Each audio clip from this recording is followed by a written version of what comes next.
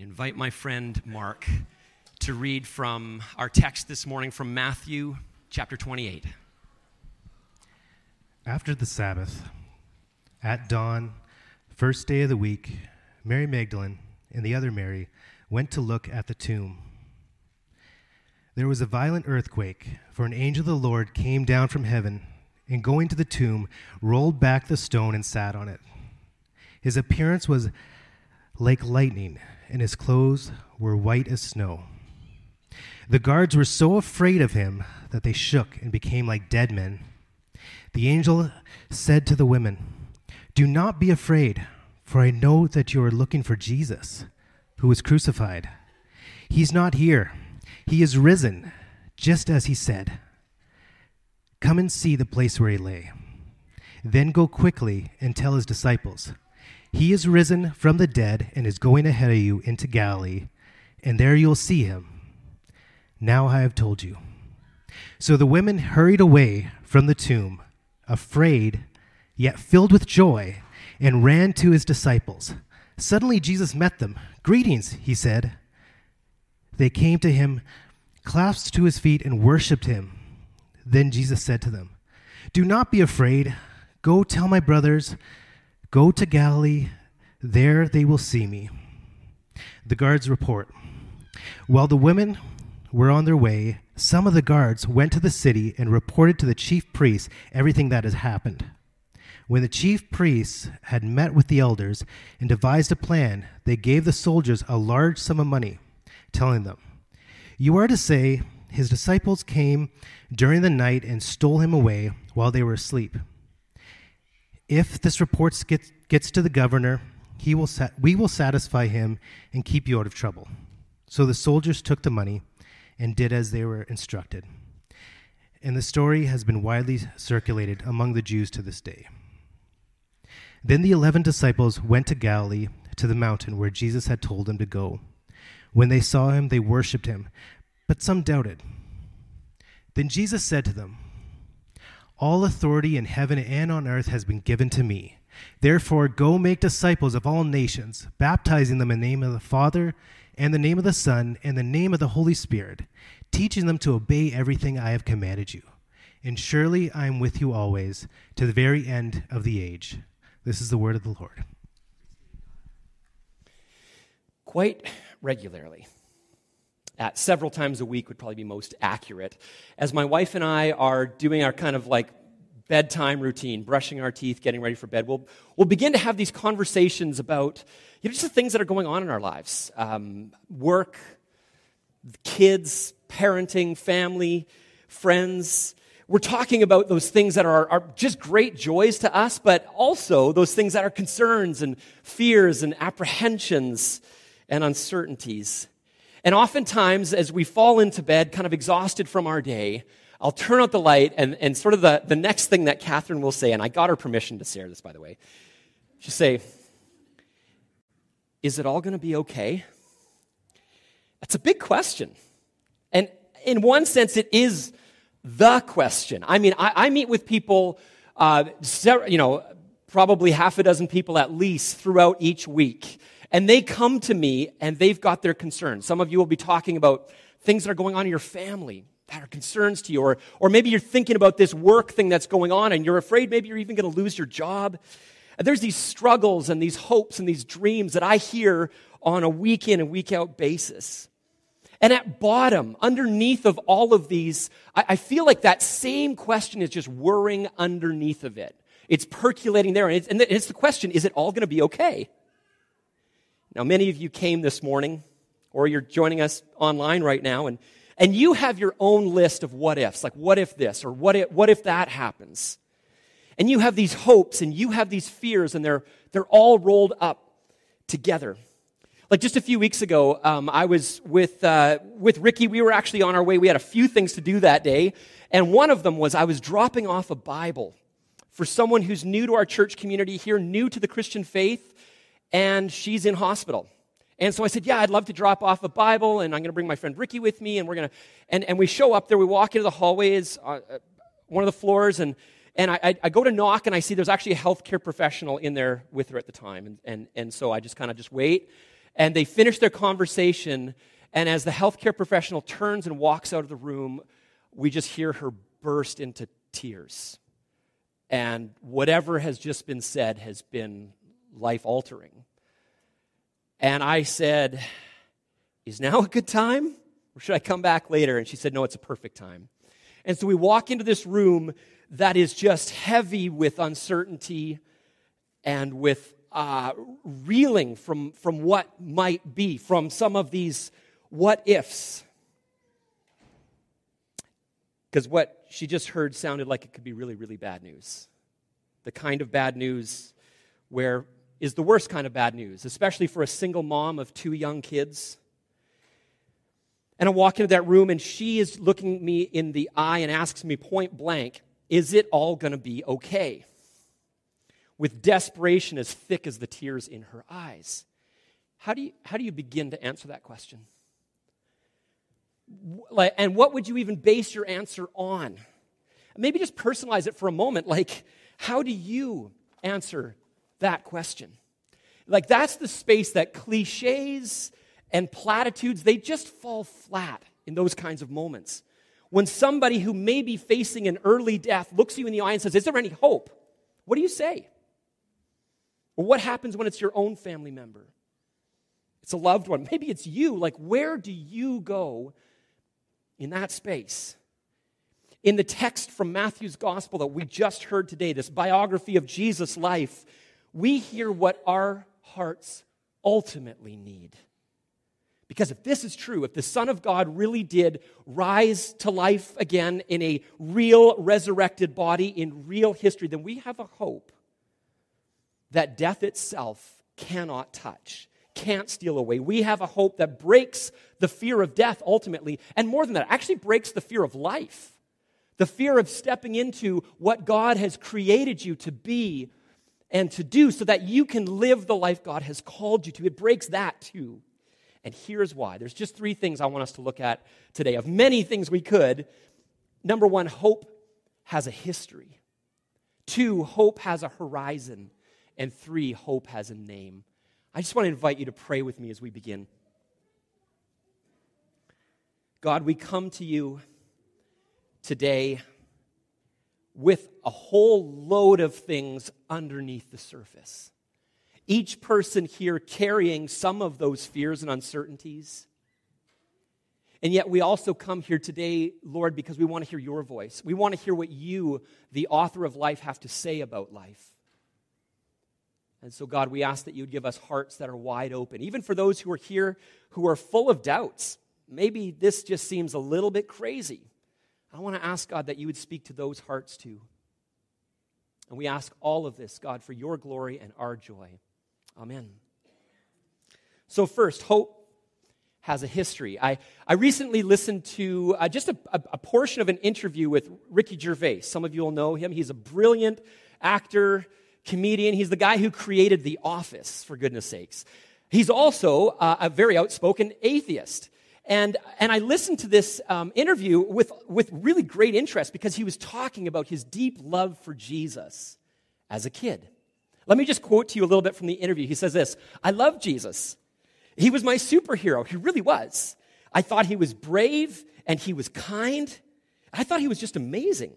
So I was about 8 and my brother must have been 19 and he came in and he said, 'What are you doing, Ricky?' And I was reading something from the Bible. So I said, 'Well, I was doing Jesus.' And he says, 'Who's Jesus?' He was like, 'Well, he's the Son of God.' And he says, 'Why do you believe in God?' And my mother looks over and she says, 'Bob, shut up.' And I knew she had something to hide. And I knew that he was telling the truth. And I knew from body language. And then I worked it out, and I was an atheist within an hour. Now, studies continue to show that most people really do have a favorable view of the person, the founder of Christianity, of Jesus himself. But that's a long way from accepting the claims and the history, the claims that Christians make that he is God the Son who was raised from the dead on the 3rd day. That's a long way from saying that Jesus has any claim or relevance to your life. Like, did Jesus really die on a cross? Well, historians don't doubt that. But was it really part of his plan, or was it? I was reading a bunch of atheist blogs this week just to kind of prime the pump for my thinking. And one person, it was a beautiful article, actually, and he argues that we actually, even atheists, should celebrate Easter to some extent because he looks at what Jesus has done. But then he says this. He said, this is just a really bad day for a really kind man. This is a tragedy and nothing more. So there's that question, like, the real question boils down to, is there any actual evidence for the resurrection in history? And that is the real question. The Apostle Paul, one of the first people to spread the message of Christianity throughout the ancient world, he says, if Jesus wasn't raised from the dead, Christians actually deserve all the mockery you want to dish at us.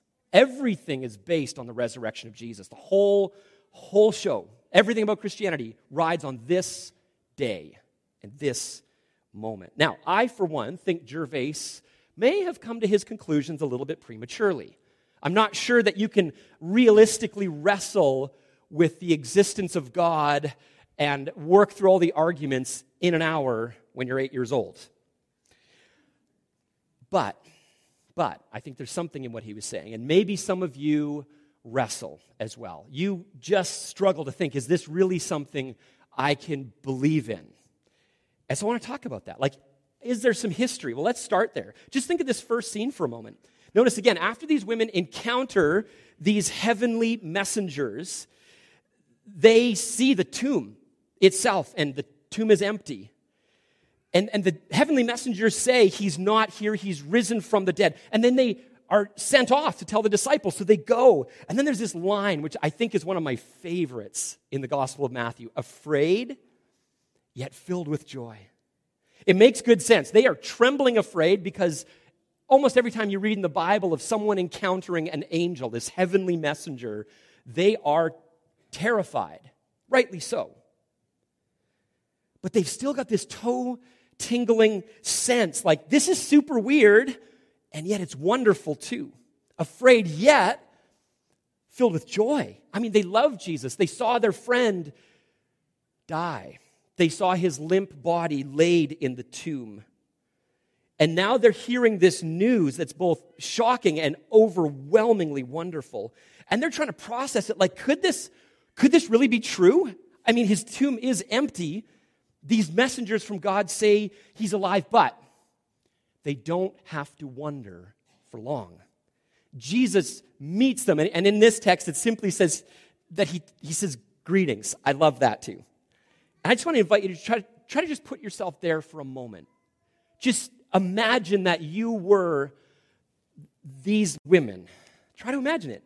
It says they clasped his feet, like they touched his resurrected body and gave him the kind of honor that God alone is due. They worship him, it says. And I love it because Matthew, the author of this book, he knew these women. He's one of those disciples who heard them panting, out of breath, tears of joy streaming down their faces. He heard them tell the news, still shaking with joy as they announce, he's alive. We saw him. We touched him. And see, Matthew not only includes the factual details, he talks about their emotional experience. This intermingling of afraid yet filled with joy, all rolled up together. And he saw it written all over their glad faces. But we ask, why believe any of it? There's a number of reasons actually right here. Number one, Matthew, this male disciple, he records that women are the first witnesses to the resurrected Jesus. Women at that time, in that place, were not seen as credible witnesses. You couldn't trust them in court. And yet Matthew, this male disciple, feels bound to tell the truth about what happened that day. See, if they wanted to fabricate a story that people would believe in, you would never include women as the first witnesses. And yet he feels bound to tell the truth of what happened, even if it makes the story less believable within his culture. Number two, the Christian claim that Jesus was alive could have easily been disproved. All you had to do was go and grab the body and be like, look, that's him. We all know it's him. But no body was recovered. there would be enormous pressure, both from the Roman side and the Jewish religious leaders, to find the body and just show everybody. But they can't find a body, and they don't find a body. Historians agree the tomb is empty. We don't have Jesus here. But why? That's the big question. Why is it empty? Well, number 3, the women here and Jesus' remaining 11 disciples, it says they worshiped him, even though some of the disciples had reservations. They had their doubts too.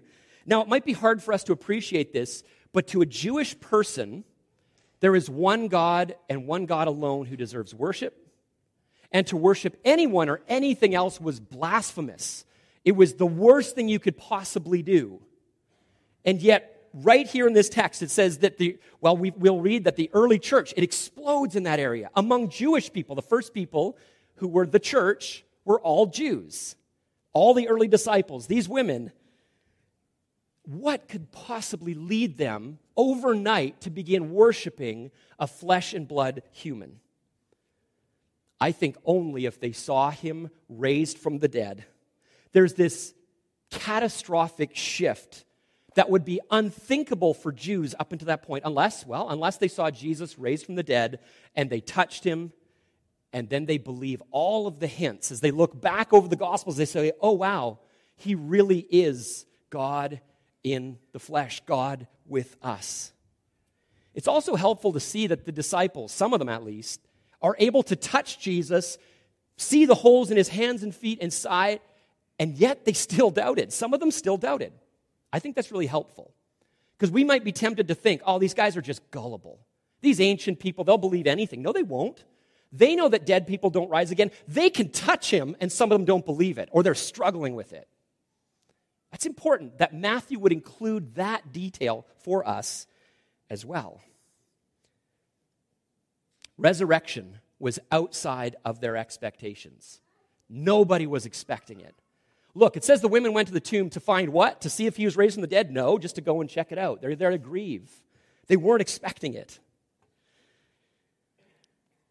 So if you have your doubts, you're in good company today. You stand there next to the disciples who were touching his body. And yet, we can't simply end with our doubts either. That's not actually thinking well. Being skeptical, being doubtful of everything isn't thinking well. Sure, it's a good place to start, but it's not a good place to end. It means you have to go and look at the evidence itself and try to account well for that evidence. A common objection will just say, well, resurrections don't happen, so Jesus wasn't raised from the dead. But here's my question. Why believe that? I mean, that's just based on an assumption that God doesn't exist, because if God exists, there's at least the possibility of miracles. That's not an argument. That's just restating a belief. Theologian Wolfhart Pannenberg, I think he's right. He says there are good and even superior reasons to claiming that the resurrection of Jesus was a historical event, and consequently, the Lord himself is a living reality. And then here's the fourth thing. Here's the kicker. All of the disciples that we read about here faced intense persecution as they lived to tell this story. Most died because they doggedly maintained that they saw Jesus alive, and they believed that everybody needs to come and place their trust in Jesus, to turn to him and trust. Some of them died by crucifixion, just like Jesus. Peter, maybe even upside down. Now, I don't know about you, but I would not willingly suffer like that to spread something I knew wasn't true. So what could possibly explain it historically? Now, if you don't rule out miracles just out of the gate, the best and most plausible explanation is that Jesus was truly raised from the dead. And the Bible, as the Bible says, hundreds of people saw him alive, and they took that news, and it spread throughout the known world. The question is then, how do we respond to that? How do you respond today? First, this text shows us a few options. First, the women worship. The first male disciples worship. They fall on their faces and worship Jesus as God and King. Even with doubt still swirling in their minds, they stand up then, after that, with renewed vigor, and they give their lives to follow him and announce the news that Jesus is King and God. This is not just moderate appreciation for the man. It wasn't just, you know what, he had some really great things to say. He was really kind. We should emulate his kindness with our lives. That's not what they're doing here. they're in the dust, on the ground, clasping his feet. Dr. Martin Lloyd-Jones, he was a preacher from the last century, and he uses this illustration. He says this: imagine a friend tells you he's paid a bill for you. How should you respond? Well, you have no idea until you know the size of the bill. Until you know how much he paid, you don't know whether to shake his hand or fall down and kiss his feet. The reality is, and we saw this on Good Friday, this is what we celebrated that day, that Jesus has taken hell for us. That he has experienced true and utter darkness for a time so that we can live in God's light and love forever. He pays the debt I owe and that you owe. He paid it. For everything I've done wrong, he's paid it. So that he is perfectly just and perfectly merciful at the same time. Let that reality fuel your worship, not just today, but throughout the whole of the next year. The religious leaders, on the other hand, they actively try and find ways to cover this up, to distort it, to spread false information. What about you? Well, here's the second thing. We respond with trust. The resurrected Jesus draws a line through history and says there is real hope for you. Hope resting on real history, but that line that's drawn calls us to step over it in trust. Step over it into life with Jesus at the center. Christian hope, then, is based on real history. What is stopping you from stepping into it today, from trusting him today? Now, some of you might just still have some big questions. Maybe you're just stepping inside of this whole world for the first time or for the first time in a long time, and you've got big questions. Great, but don't stop there. Ask them. Connect with me or one of our pastors. Connect with the person that invited you today. We would love to help you dig into these questions because not only does hope have a history, it has a horizon. It tells us that history is going somewhere, and it's somewhere amazing. See, the whole arc of the biblical storyline begins with creation, with God making all that exists and creating the world in love and for love. And as we read, however, it says that the human propensity to mess things up, to live with self at center, has corrupted and distorted the whole thing. And you know it. It's like the one piece that you can just read the newspaper and the empirical evidence is all over the whole thing. You know the world's messed up, and you know that you're a part of that. And you have a hand in it too, and I do too. But now on this day, where Jesus defeats death, God's mission to make all things new, it has dawned. It's already begun. It's what C.S. Lewis is getting at. When the presence of Aslan shows up in The Lion, the Witch, and the Wardrobe, it's as Ricky pointed out, Aslan, if you're unfamiliar with this story, is really just Jesus in a lion suit. And when Aslan shows up, the long winter that's never Christmas, well, it's finally Christmas. I actually love that Lewis wrote Father Christmas into it. It's like Father Christmas shows up, and he gives gifts to the kids, and then the big thing starts happening, is that the world that's frozen and dark and cold and always winter but never Christmas begins to melt. And the buds of spring begin to blossom, and the world begins to warm. Look again at what the text says. The very first line says, after the Sabbath at dawn, on the first day of the week. That language is reflecting off of Genesis chapter 1. That's creation language. This horizon has a promise. Earlier in Matthew's gospel, Jesus does promise he'll be raised again from the dead to be king and Lord of all, though the people had no categories for it. But he also makes another promise, and he says, I'm going to come again, and this time I'm going to come in glory, and I'm doing it to make all things new, to judge the living and the dead. Our Creator will recreate this world as our eternal home without sin or death or decay. I like how Tim Keller says it. He puts it well, his pastor from New York City. He says, Christianity says that when God comes back, he's going to renew and cleanse this earth. Bodies, loved ones, homes will be restored, purified, and beautified. It will be a life in which God's people hug and eat and dance. Resurrection is the restoration of life. Jesus' resurrection means resurrection for all those who believe in him into this new heaven and new earth. Now that makes my heart leap for joy for a lot of reasons, but maybe chief of them is, and like many of you will know this, but some of you won't, that I lost my dad in 2009 to cancer, my older brother Aaron in 2015, and my younger brother Jordan in 2020.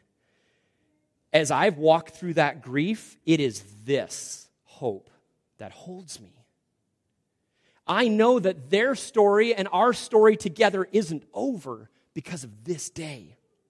It's like when Sam sees his friend Gandalf, who had died. When he appears near the end of Tolkien's third story in his trilogy, he blurts out, "Gandalf, I thought you were dead. But then I thought I was dead myself." Is everything sad going to come untrue? What has happened to the world? "A great shadow has departed," said Gandalf. And then he laughed, and the sound was like music or like water in a parched land. Is everything sad going to come untrue? The resurrection of Jesus is God's final and definitive yes. Yes, it is. On this day, a great shadow has departed. That's why we're here. That's what we're celebrating. Death has been dealt the death blow. And it's this day, a real day in real history, that begins that process. And that horizon of hope, it means that we have real purpose. That means that we have a renewed task of bringing this message of hope and healing and justice to the world. We've been working through the book of Exodus as a church community recently. And the major theme of this book, of this event in Israel's history, is that God is revealing who God is. Now, near the beginning of the book, if you're familiar with it or if you're not, there's a guy named Moses. He's kind of one of the main characters in this story. And God calls him to come, and it's on a mountain, and that's important. We'll see in a minute. He comes to this burning bush, and he says, "I've got a mission for you. I care about the people. I hear your people crying out in misery, and I want to send you to be a part of me freeing them."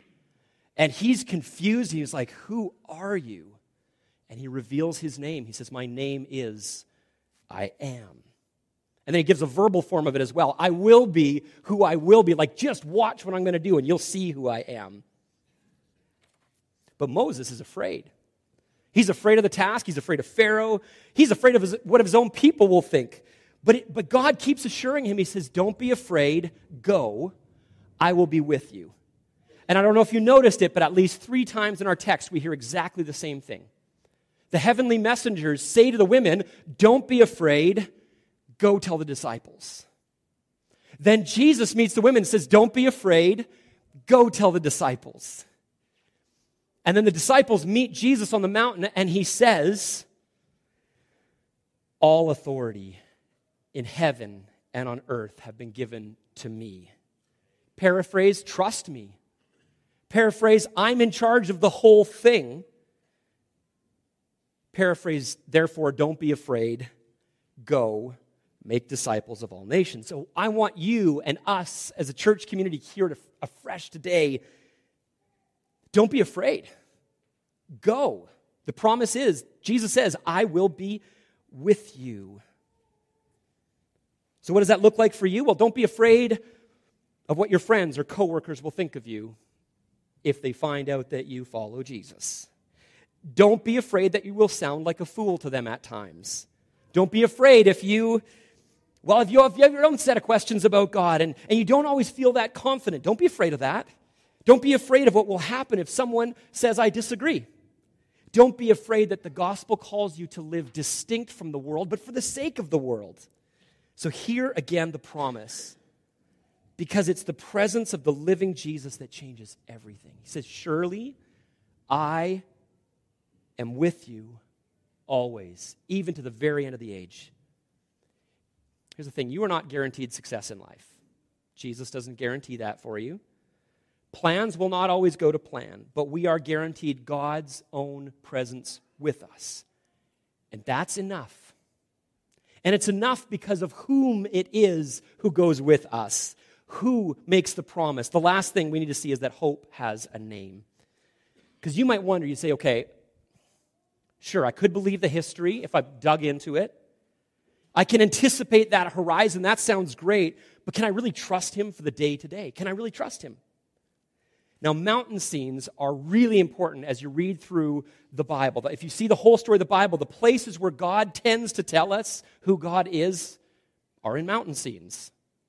We saw it on Mount Hermon in Exodus chapter 3 that God reveals his name. I am. I will be who I will be to Moses.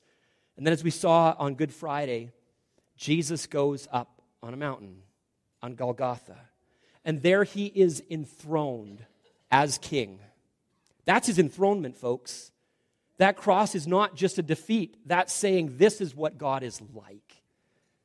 And that resonates back, as we heard on Friday, with Exodus 34 on another mountain, on Mount Sinai, where God says, the Lord, here's who I am, the Lord, the compassionate, the gracious. Jesus hanging on a cross, enthroned as king, pictures his graciousness, his love towards you, like nothing else can.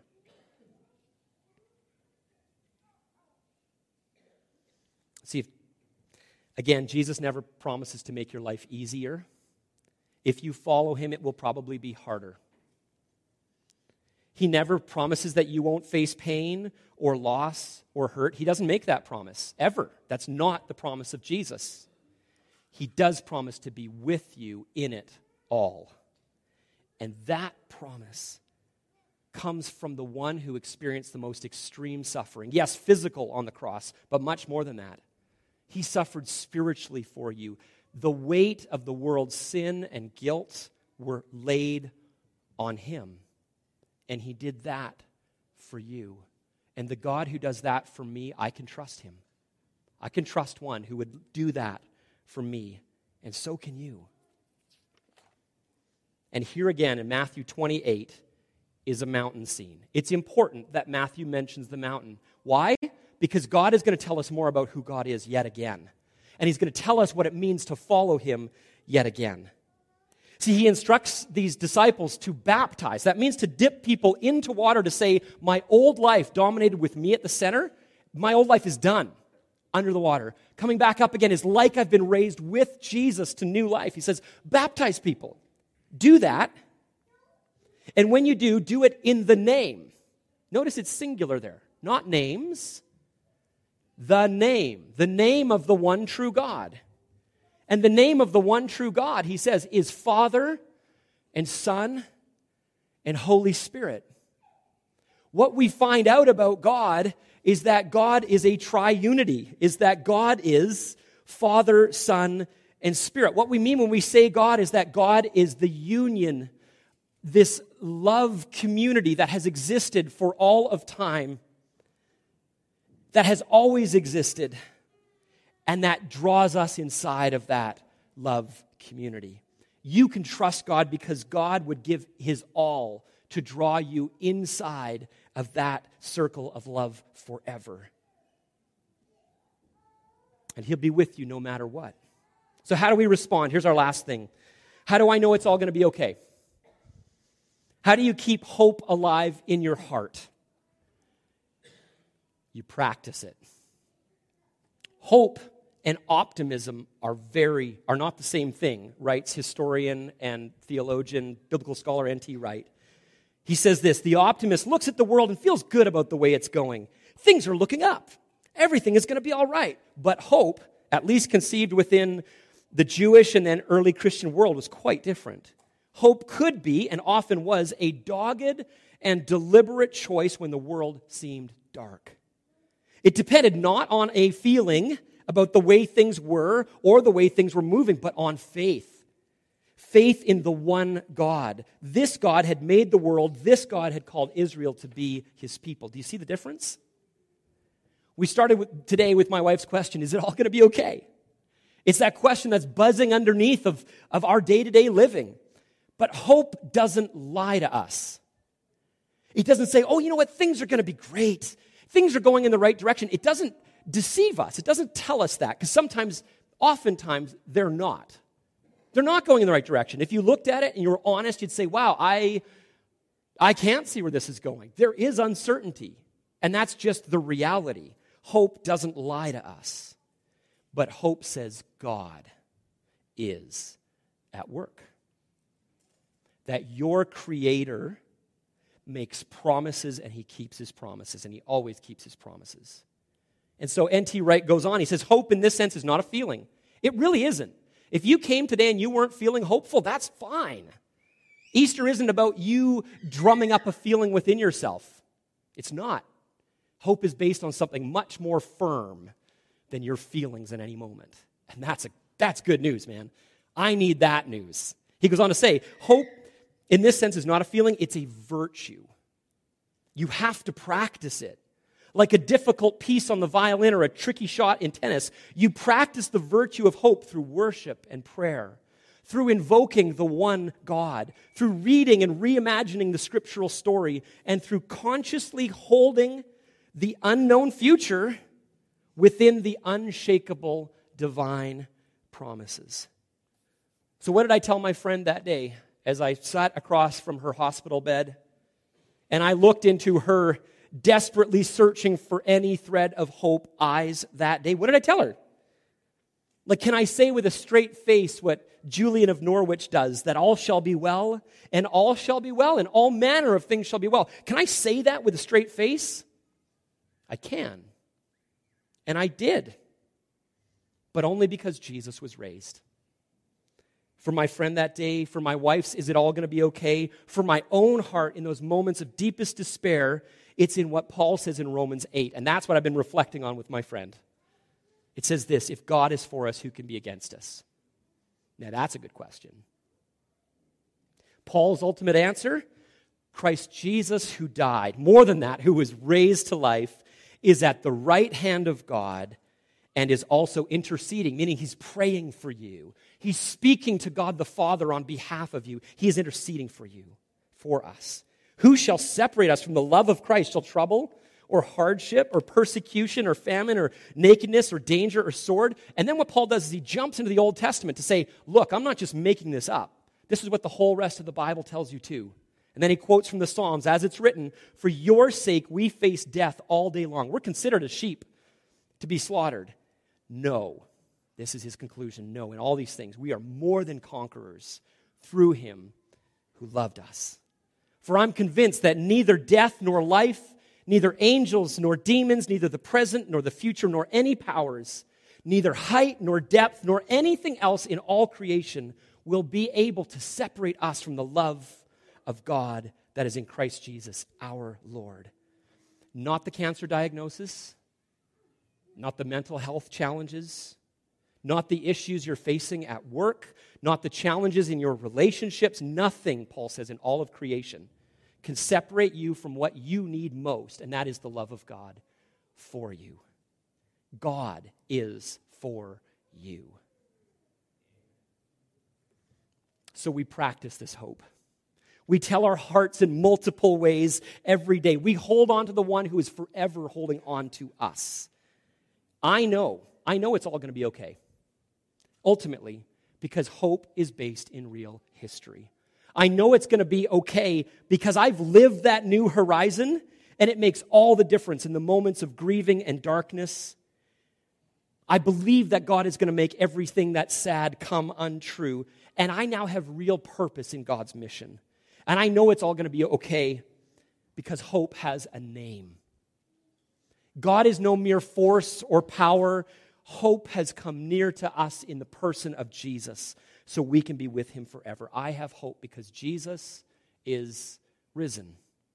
He's risen indeed. Let's pray. Let's pray.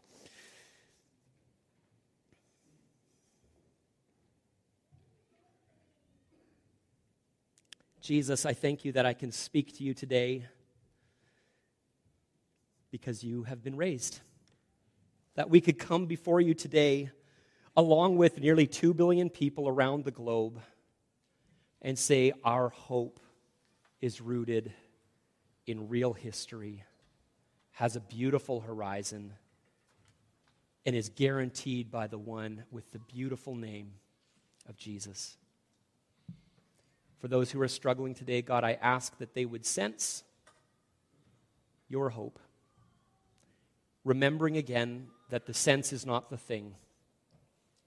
Even in those moments of feeling desperate and hopeless, God, we thank you that you are our hope, regardless. And Father, we pray that we would hear your words again over us. Do not be afraid. All authority belongs to you. Therefore, go. And so we do, Lord. We go back into the world with full of purpose and full of your hope. Amen.